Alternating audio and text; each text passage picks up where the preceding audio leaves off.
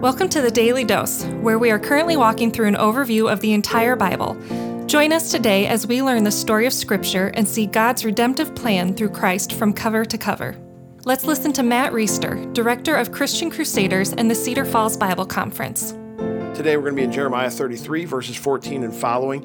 This is titled The Lord's Eternal Covenant with David in my Bible. Of course, that's not an inspired heading that's put in by interpreters or Bible publishers, but it does give you a summary of what is going to be talked about in these verses.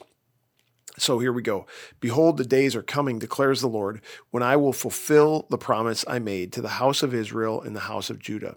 In those days and at that time, I will cause a righteous branch to spring up for David, and he shall execute justice and righteousness in the land. In those days, Judah will be saved, and Jerusalem will dwell securely. And this is the name by which it will be called. The Lord is our righteousness. So let's stop right there and unpack some of this.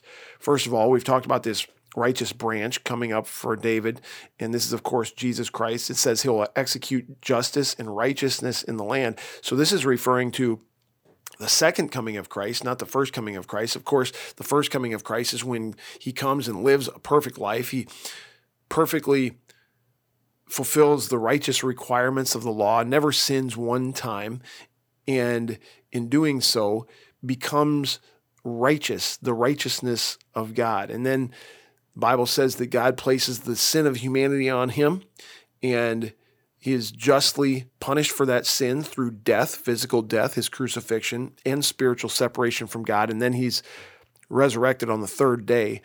And God's redemptive plan for the world is that anybody who put their faith and trust in Christ would receive his righteousness, would get the perfection that he lived that we can't, attributed to us, and would have the penalty that we deserve to pay, Mark paid. And that's for anybody who puts their faith in Christ. And if that's you, as it is me, then the Lord is our righteousness, just like it says there.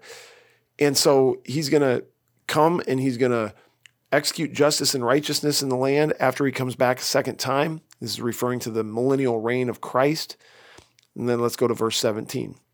For thus says the Lord, David shall never lack a man to sit on the throne of the house of Israel, and the Levitical priest shall never lack a man in my presence to offer burnt offerings, to burn grain offerings, and to make sacrifices forever. So this is referring to a couple other things that Jesus is going to fulfill.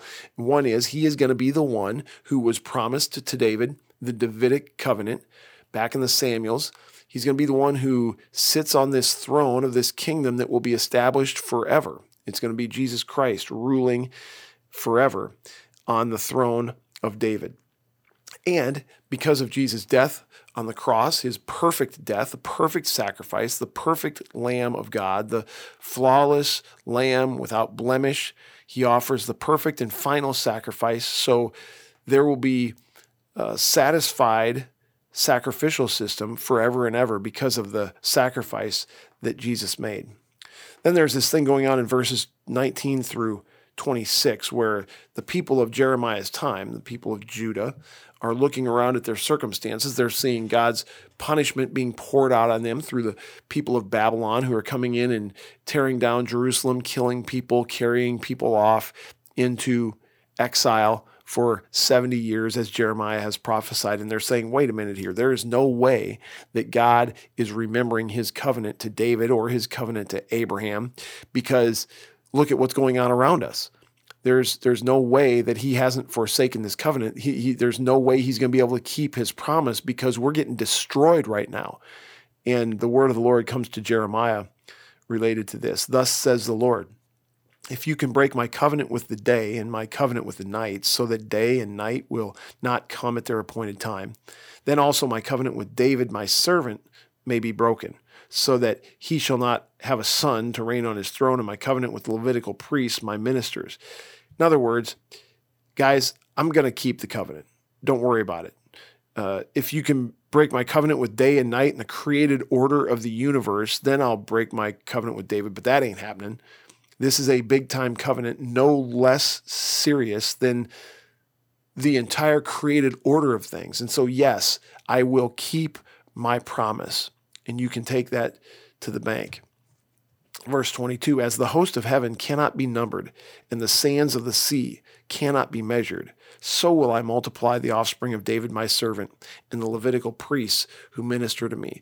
This is a really interesting thing that God through Jeremiah puts in here. He refers to sands of the sea and the hosts of heaven, which should remind us of the promise that was made to Abraham way back in Genesis 12. You remember the Abrahamic covenant where God took Abraham outside and he said, look up and see the stars in the sky. Your descendants will be as numerous as them.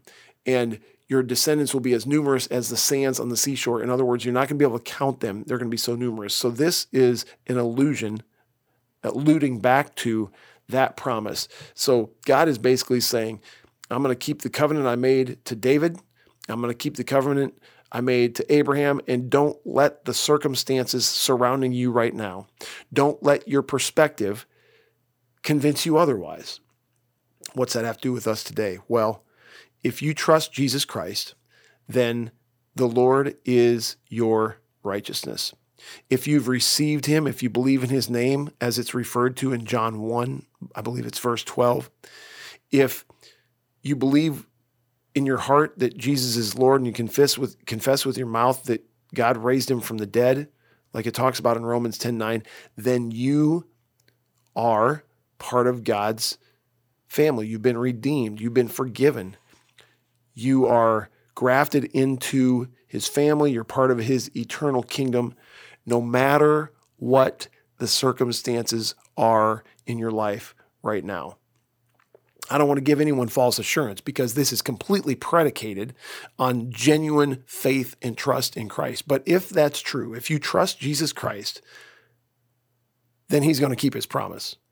He's going to deliver you through this life. He's going to deliver you into the next life where you will be blessed, your fortunes restored. It says in verse 26, for I will restore their fortunes and I will have mercy on them. Of course, he's talking about the people of Judah and Israel, but the same thing applies to us. He will have mercy on us forever and ever and ever. We will live forever with him. And that's true whether you're having a good day right now or a bad day. That's true whether you're experiencing spiritual nourishment right now or spiritual dryness, provided that you genuinely trust Jesus Christ. Is that good news? That God's promise supersedes the circumstances or supersedes the perspective that we bring from this limited, short life? Yeah, that's great news.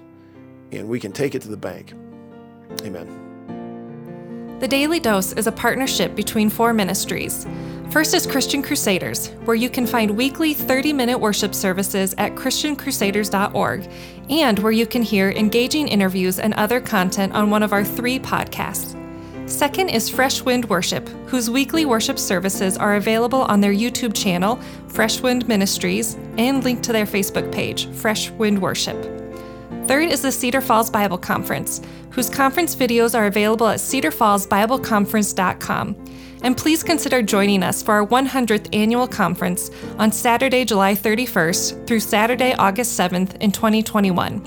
If you or someone you know could benefit from an anonymous online Christian mentor, please visit issuesiface.com, which is provided by Power to Change Digital Strategies, our 4th partnering ministry.